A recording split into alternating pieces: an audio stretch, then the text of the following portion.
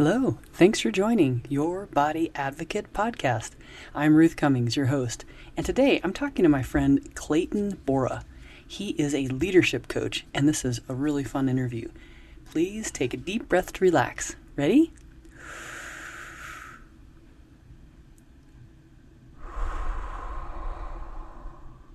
All right, here we go. You're listening to Your Body Advocate, telling your body's side of the story. The podcast dedicated to supporting and improving your body-mind connection so you can live a pain-free, passion-filled life, dissolving one body tension at a time. Discover the healing properties of your own body language, and together let's explore ways to support and improve essential self-talk. Now, here's your host, Master of Encouragement and Body-Mind Life Coach, Ruth Cummings. Well, hello, everybody. Today I have my friend Clayton Borah. I'm going to read his bio so we know who we're talking to. This is going to be a really fun conversation. Clayton Borah is a leadership coach who helps executives and entrepreneurs stop focusing on just delivering goods and services and start focusing on becoming unstoppable leaders in their industry. As part of his signature framework, Clayton teaches his clients how to avoid being spread too thin so they can find time to acquire the skills of a fearless leader, living with visible principles, getting to a place of self-acceptance, and growing their resilience, and more. He brings over 25 years of leadership skills to his clients, working at for-profit organizations in the fitness and real estate industries and nonprofit organizations with international rescue and aid missions. He has also served on the boards of several nonprofit geared towards community development. He lives in Nampa, Idaho with his wife and 2 kids. Clayton, Ruth, welcome. Thank you so much. I'm happy to be here. I'm excited about it. I know. I'm so It'll be glad a good conversation for sure. So tell me, here's what I want to know about you. How did you get into leadership coaching? Wow. Super long story. I'm going to make it as short and interesting as possible because there's so many twists and turns. But I own a gym where I just over the years of coaching people to become better versions of themselves, improve their body, I realized that mindset often comes first. And it was just through a process of trial and error, trying to get people to change their behaviors so that they can get into the gym, change their nutrition so they can start seeing the goals that they wanted. It really just kind of fell into my lap of, oh, these are skills that they're really transferable to business owners and people that are living or leading purpose-driven lives, wanting to lead their business with purpose. And it's more than just making a buck. And sometimes you get wrapped up into that really personally. You take any and all of the challenges very personally. And when you're running that kind of business. So taking those kind of mindset skills and building resilience through just having to slog through tough days and do things you don't want to do and get better at doing that so that your business can make the world a better place is just kind of put all those things together, and it seemed to be a good fit for me. Oh, that's so great. You and I have a lot of things in common, but I'm around a lot of gyms and a lot of gym owners, and we do see that people go to the gym and have a gym, or you work out and you have a habit of working out, but it doesn't always equal bettering your life. And sometimes it does take more than what just walking into the gym can offer. Yeah.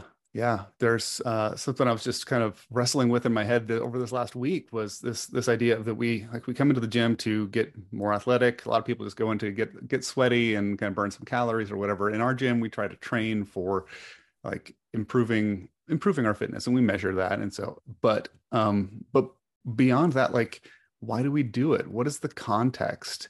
And everybody's life is different, and their reason for wanting to train is going to be a little bit different. And trying to make it the training packed relevant to them where they're at, and actually connect them with their everyday life that is most of the time connect those things that they're wanting to do with why they're in the gym, and trying to help people navigate that is is a fun challenge, but it's sometimes a really large gap in their thinking.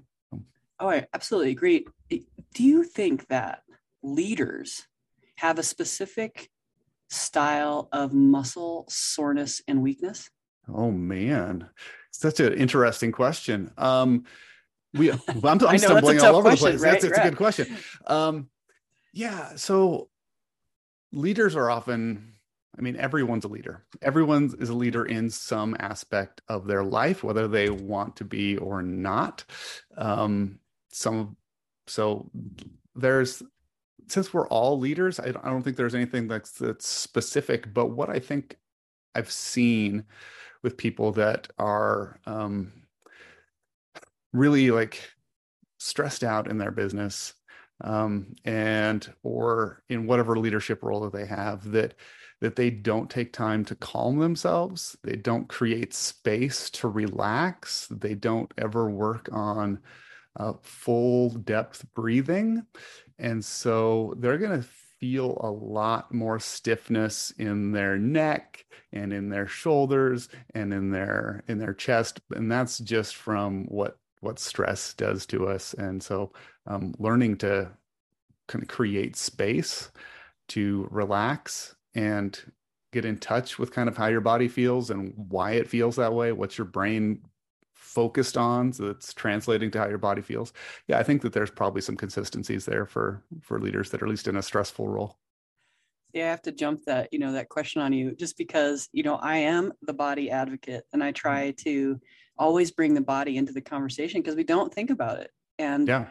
us as leaders, I have to think about my breathing because I'm showing others how to breathe. And even if I'm just standing at the grocery store, how to have my posture and how I'm breathing, how I'm treating myself, how I'm treating my kids. Right now, I am really hard on myself and I'm trying to shift that. But so I digress.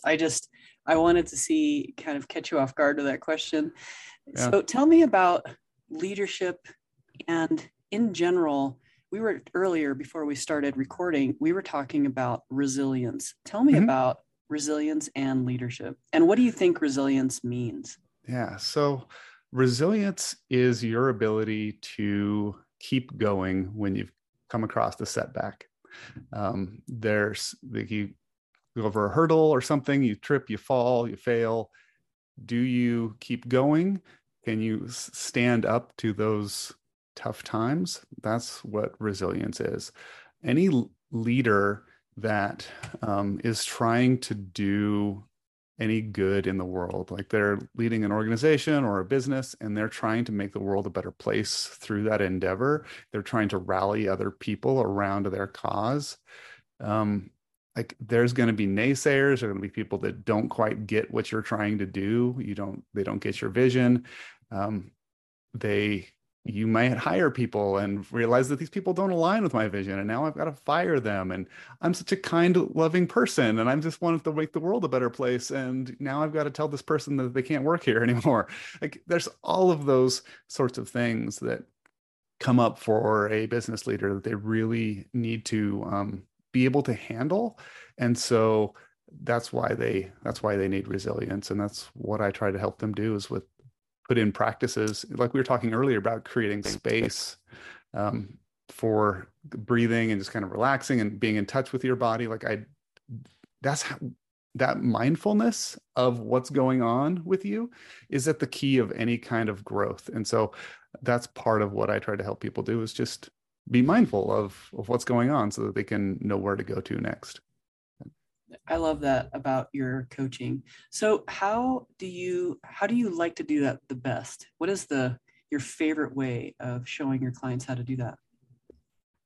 Oh, well, the thing that's like, man, there's so many things. Wow. I don't have a favorite. I wish I did.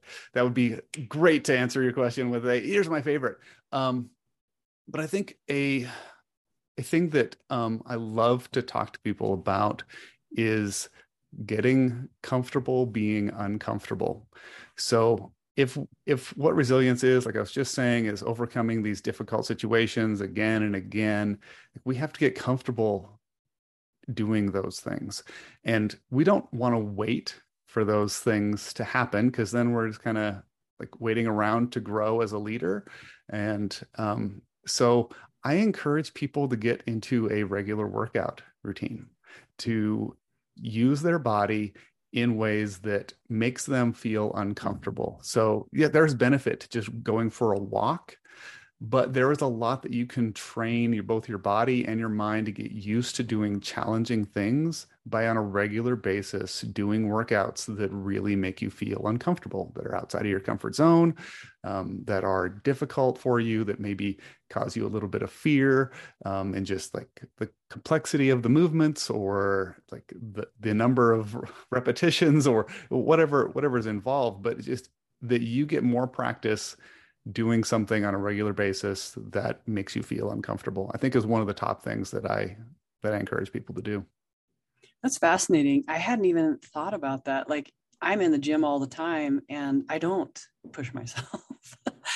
So, and I love that, because if we do, I love all of our teachers, if you practice putting yourself in a position of being uncomfortable, then you will be better and better at hanging in there when you're going.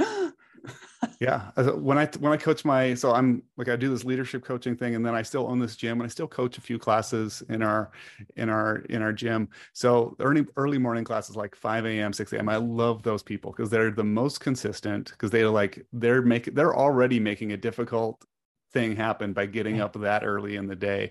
But then they're done. And always talk to them about how accomplished they feel. And then they can go through the rest of their day like they've just done something more difficult than anyone else they're probably going to run into that day. And so the rest of their day just goes better because they've already knocked off like something really difficult, and it just transfers. It's really good. So you mean even the time could be what's uncomfortable? Not even the Yeah. workout, but just Yeah. getting up at 4:30 to get there by 5. Yeah, that would be a good place to start for sure.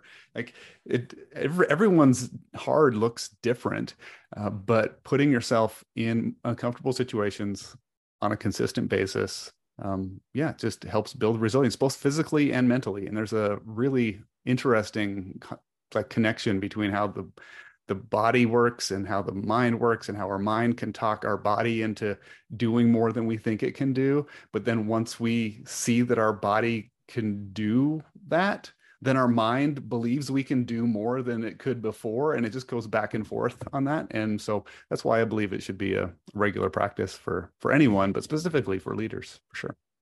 I love that. So I've never thought about it like that. And that's what I work with too. The pushing the body and pushing the mind.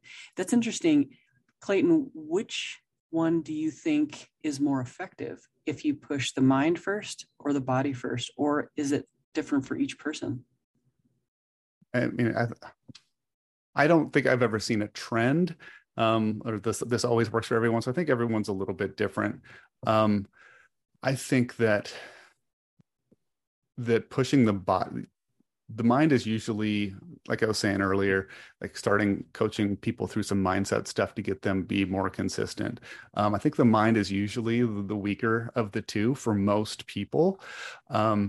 So for them to start seeing a win there, they need to start seeing some wins physically first. And then that kind of shows the mind that, oh, I am a capable human being. I can do something. And then they start to like challenge themselves a little bit more. So I think the physical stuff helps first a little bit, but you can't just solely focus on that. If you don't transfer those lessons from the physical side to the mental side, then you'll see a plateau and you won't continue to grow.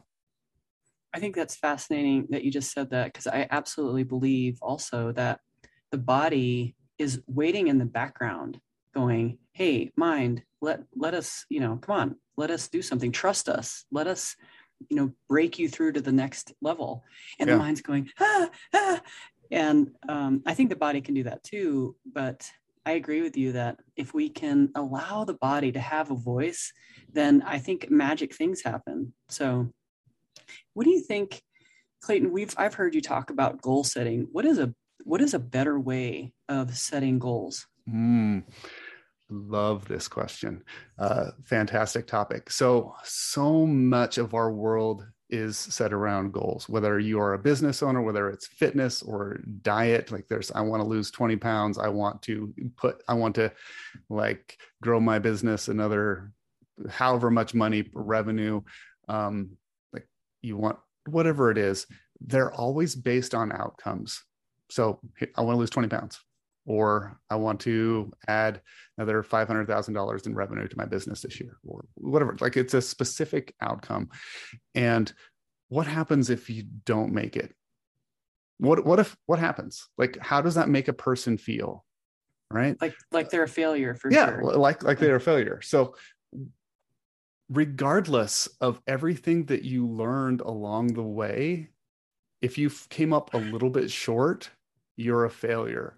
So what if we, instead of thinking about these are the outcomes I want to achieve, like that's okay to think about them out there, but put the emphasis on developing the behaviors that will get you those outcomes.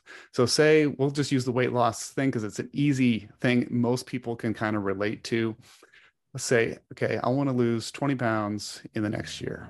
Okay, great. These are the behaviors that we're going to need to change. We're going to start shopping the outside of the grocery store.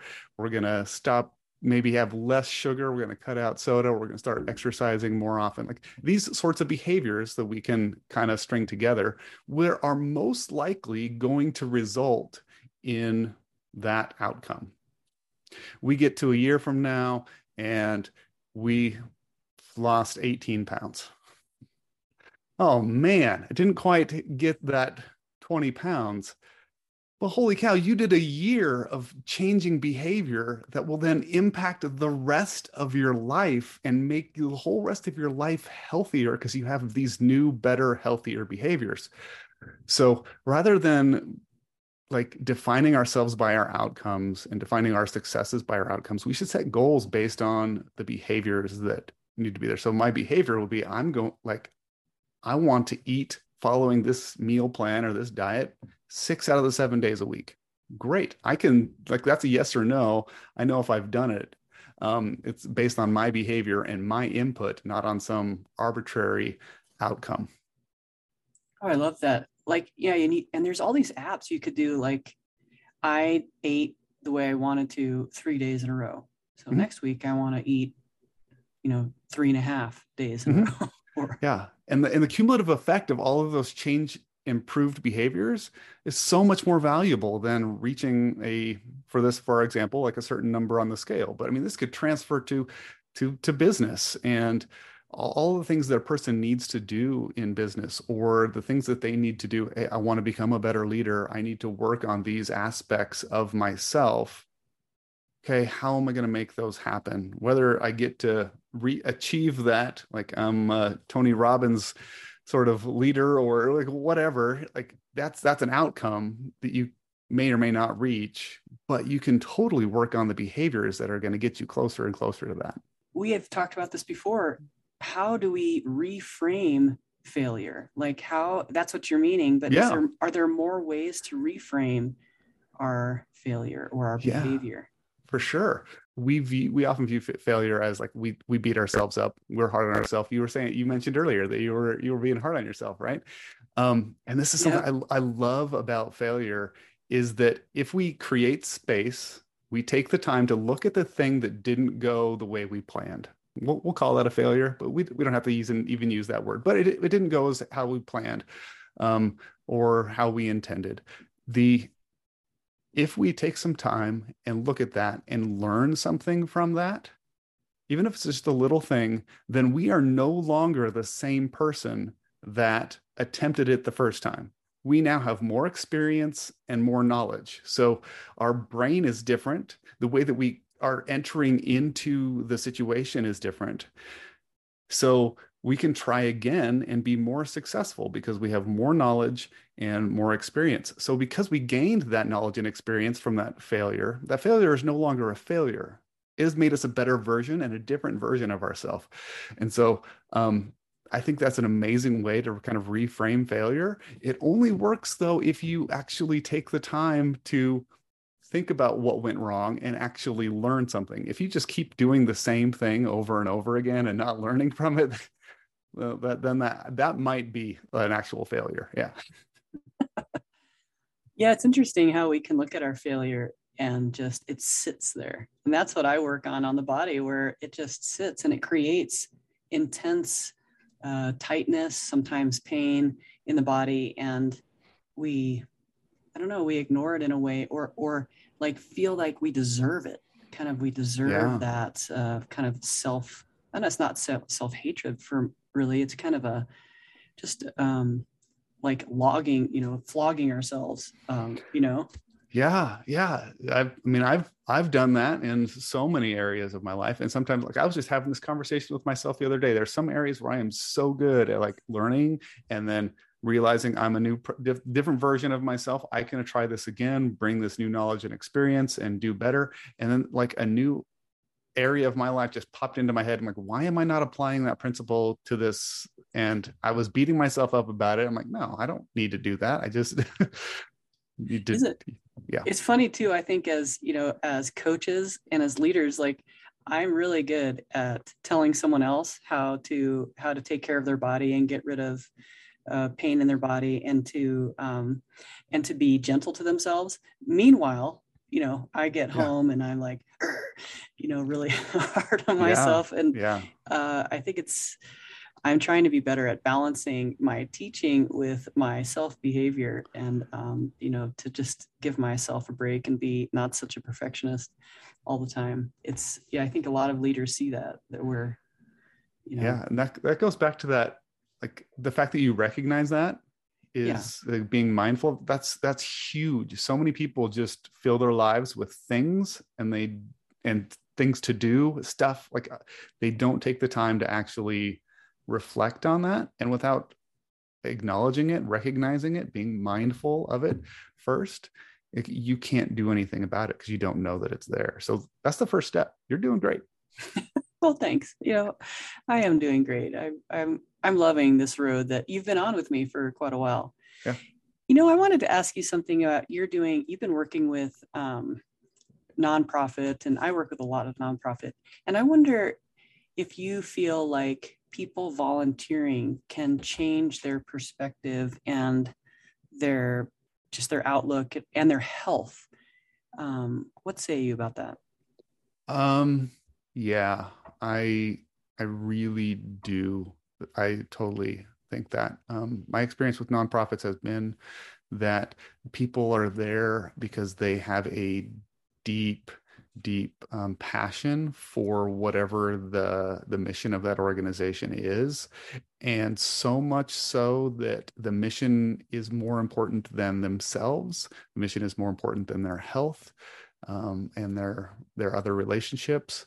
So they commit to doing all things, and they sacrifice because often in nonprofits, there's not enough money to pay people what they're worth. And they kind of wear that as a badge of honor, and doing all this work and not really getting paid for it. And all of that just piles on. And people are just, there's no joy in their life. They just kind of, everything is just kind of like, this is a battle that we're off to solve this thing. And it definitely plays wear and tear on their body and what they're kind of how they feel and how they act and all of that, for sure. So those are the leaders that you're working with and trying to help them look at their own way of not being kind to their body. Do you help that with them? Yeah. And I mean people that aren't involved with the like I work with a lot of college athletes, and I take them to these nonprofits to volunteer. Mm-hmm. And some of them have never ever volunteered anywhere. Yeah. And it really changes all of our perspective, not only mine and theirs, because I learn from them every time, but the people when we show up, and there's just a win-win-win-win situation. Yeah. No,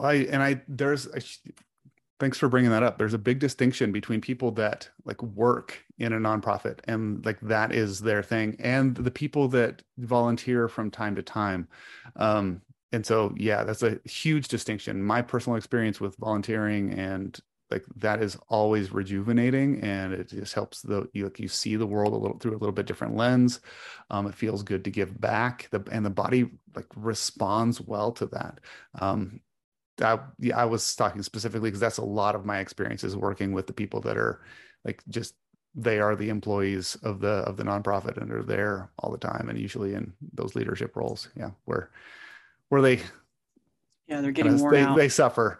Because as I think about where I've taken people to go volunteer, the people who are in charge, yeah, they're not taking care of themselves. And I wonder how like maybe our volunteering could shift to them, like, hey, how can we help you right now? Can we play with you? Can we a lot of them, like for me, massage really isn't appropriate in the moment, or Yeah. But there's other things we could do, make sure they're eating. Or I wonder, in your opinion, if someone shows up to volunteer and the people running it are dragging, since you've been around that a lot, what is your opinion of how we can support them?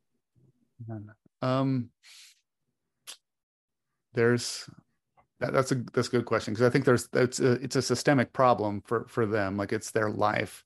So there's like what they need. There's actually going to be like taking some time and some self-reflection and some mindfulness on their own body and their life and what their goals are, and if they're okay with the lifestyle that they're living.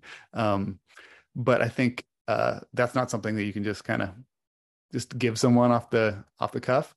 But what I've seen a lot of is just poor nutritional choices. Like if people don't pack lunches, they definitely don't make good choices. It's a lot of fast food because they're busy. So like offering to, I am here to volunteer to do a thing, but oh man, I'm seeing these people are just like eating horrible.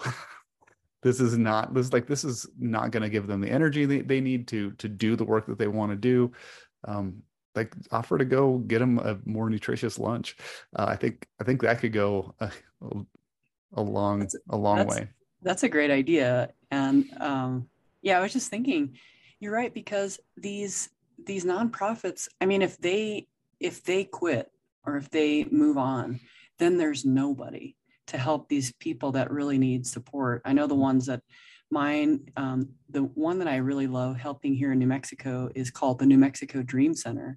And they help human traffic victims, sex traffic victims. Yeah. And so and there's hardly any support in this city. And if they don't go 1,000 miles an hour, then there's nobody. And so I get it that they feel like, I have to sprint every day of, every hour of every day. And I just want to hug them and, replace them for, just here, take a nap and we'll take care of this. But I get it that it's hard. Yep. And for the years I've worked at, before I did my own thing, where I had jobs where I worked at nonprofits, and we'd often have working lunches just because it was like we couldn't take time we just felt so like the mission was too important. We have to work. So we'd have food brought in and work, and we just, have meetings all day, and food was never healthy. It was mostly just, there was a lot of candy and stuff like, yeah. So do you have a scholarship program to get your coaching to those nonprofit heads of those managers? Because they can't afford you. Yeah. They're spending all their time and money helping others. They're the people that, really need support. And at this point, I don't. I would that might be something that I would look at in the future, setting that up, because I like the people that are trying to do something for good, that are not just like leaders of a business that's just churning out a widget to make more money. Like those people are not my people. But leaders of nonprofits would definitely be people that I would love to work more with. But you're right that's sometimes not in their budget. Some nonprofits, it's totally in their budget, but I would say the majority of them, it's not. So a scholarship fund would be a cool thing. I don't currently have that set up though. Oh, just a thought that Yeah. I have a scholarship fund set up for so I can work on some college players who, might not be able to afford me. But um, man, as I think about this and talk about this with you, I'm like, wow, I'd really like to help those people who are helping so many. They're helping so many, and but that's not. If you said to them, hey, we will give you this, you Mhm. know and they're like, okay, then I'm going to give that to the people I'm helping. It's always, it's always Yeah. handed off to the people that they're helping, and it is challenging to help them. And but if they don't take care of themselves, then it goes away, and the golden Yeah. goose goes away. Yeah. I mean, maybe you've noticed this as well, but sometimes when you have a thing and even if you were to offer it, if people aren't ready to make the change, then it's just like it's doesn't benefit you, or doesn't benefit them either. They've got to be ready and want to put in the work to make the change. Because like what we're talking about here is people needing to change. Again, going back to changing behavior, right? It's going to be those day-to-day things that they're doing that are not helping them be healthy. So um, yeah, they've got to be ready to do that. Just because they tell them they need to do it, or I'll help you do that, doesn't mean that they are ready to do it. That's so true. We can't force it. That is something that is hard to swallow sometimes, because we know how much they need it, but they don't. Yeah. Well, what do you think this connection between physical and mental resilience? Well, I wish I could like clearly define this. We kind of touched on this a little bit earlier when we were talking about Yeah. the working out and how like that changes your mindset a little bit of what you're capable of doing. And I think a lot of my work kind of comes around this because I've seen so much of my own personal mental resilience come from building physical resilience through working out. Um, but it's that I think that you can start to see more leaps and in growth in that mental resilience from you for example, you go to the gym, you do something challenging, you get uncomfortable, you do a thing you didn't want to do, you push yourself, and you're like, oh wow, I was capable of doing that. And then you have the opportunity there to leave it just as that. Like this is where this applies to both my physical and my mental here in the gym. Or you can take a step back, again, take some space, create some space, and reflect on other contexts in your life. Where does this lesson? What do you mean by making space? So, so very good question. Let's carve out some time on your calendar. Let's actually make space there for you to sit and think. I'm working on and this is the thing that I help my clients work with is kind of what do you do in that space? What kind of practices can you put in place so that you can work on these things? And I'm working on a course on journaling that would be an option for doing that. But when you've carved off that space on a regular basis, so I have it on my calendar almost every morning, where I can kind of reflect on the things that I learned the previous day. And then how do I apply this to another context in my life? So back to the workout example, you have an opportunity to just take those lessons learned and apply it to your workout the next time you come in or whatever. Or you can say, oh, I was able to do this. This is how I felt. This was the anxiety I felt about this workout or this situation or whatever. I also have something that kind of feels the same at my job over here or dealing with this person. And you can take those physical and mental lessons that are small in the gym and you can extrapolate those out so that they totally change how you interact with the world that you come in contact with. And that's, I think, kind of what I think is just really cool about that whole process and kind of that connection between that physical and mental resilience is that they go hand in hand and they are so much bigger than just like what you could do in the gym. And I've been talking a lot, but I just want to like take it out of the gym. Maybe you go for a really, really long hike. My wife and I just did this last week. We didn't get lost, but we followed the wrong trail, and we ended up we were trekking to a mountain lake. We got on the wrong trail, and we ended up hiking up to this other mountain lake that was near a mountain peak that was way more difficult than she'd signed up for. I felt horrible, but we made it. But we can take those examples of like, here's a thing we did. It was way beyond what I thought I could do. Maybe I'm having a challenge in my business or in dealing with some people in my life that is way more challenging than I really want to do. But maybe by putting one foot in front of the other, I can make that happen too. So. That starts to answer my next question, which is, how do you transfer then what you're learning in the gym or what you're learning in your hikes or different ways physically that you're pushing yourself out of your comfort zone, then, transferring that into a leadership style or a daily activity in the workplace, or just, in front of people or in your coaching. So I know that you just touched on that. That was on my mind, but how do I transfer that then to even better? Are there more examples you have of how do we transfer that? So I think that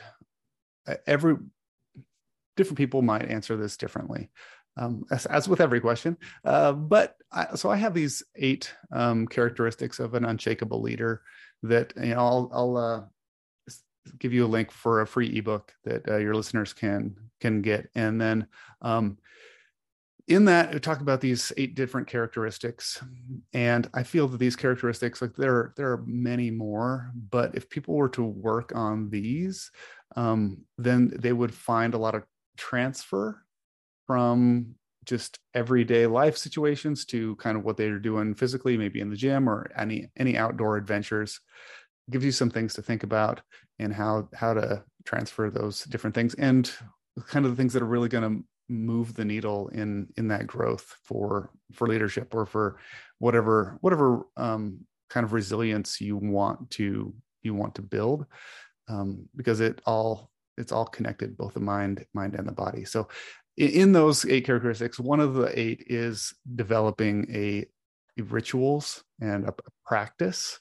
So that means, again, putting time on your calendar as often as you can and try to do it consistently. So even if it's only 3 days a week, make it Monday, Wednesday, Friday, or Tuesday, Thursday, Saturday, whatever, but make it every Monday, Wednesday, Friday. And then following some sort of like reflection. I start with writing gratitudes, because it changes our mindset about how great our life is.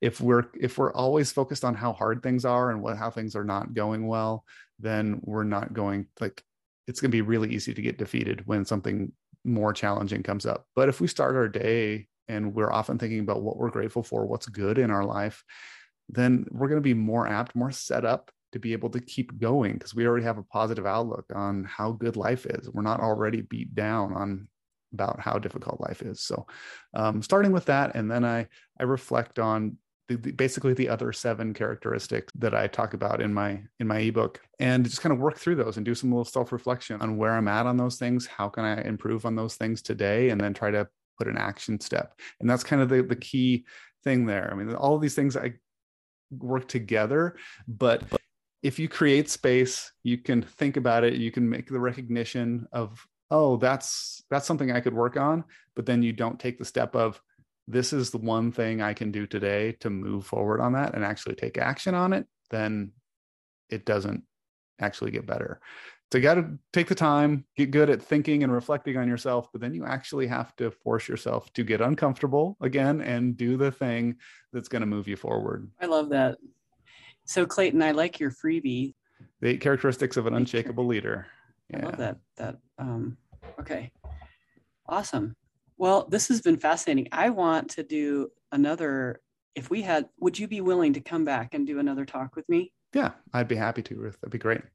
I'd really like to, get into some of the specifics of your 8 characteristics and how it affects the body. Because when I am advocating for our body, and I really want to focus on leaders, I'm realizing that leaders, just like the people that are managing a nonprofit, we're so good at loving the world and sometimes not so good at loving ourselves. And but I would love to invite you back. So would that be okay? Be happy to come back. Love to. Thanks for all your information today, Clayton. It's been really fun. That went really quick. I appreciate your freebie. So all of your stuff, it's down on our notes, and you could be found on Instagram at CB Borah, and then Unshakable. The link for his freebie will be in our show notes. If you lose that or you can't find it, you can always email me at ruth@ruthcummings.com. And Clayton, it's claytonborah.com, but what is your email address? Clayton@claytonborah.com. Simple. It's a lot of the words Clayton a lot. I must like my name or something. Yes. It's the only one funny. I got to use it. I'm doing that too. Yeah. Ruth@ruthcummings.com. So, all right. Well, thanks, Clayton. And I will text you in a couple of weeks and we'll do this again. Oh, sounds great, Ruth. Thank you so much. Thanks for your time today.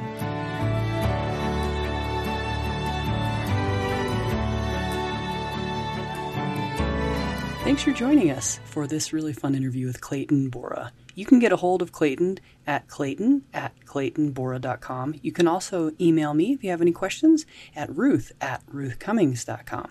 And all of Clayton's links are in the show notes today. Have a wonderful day, and I will see you next time. Bye-bye.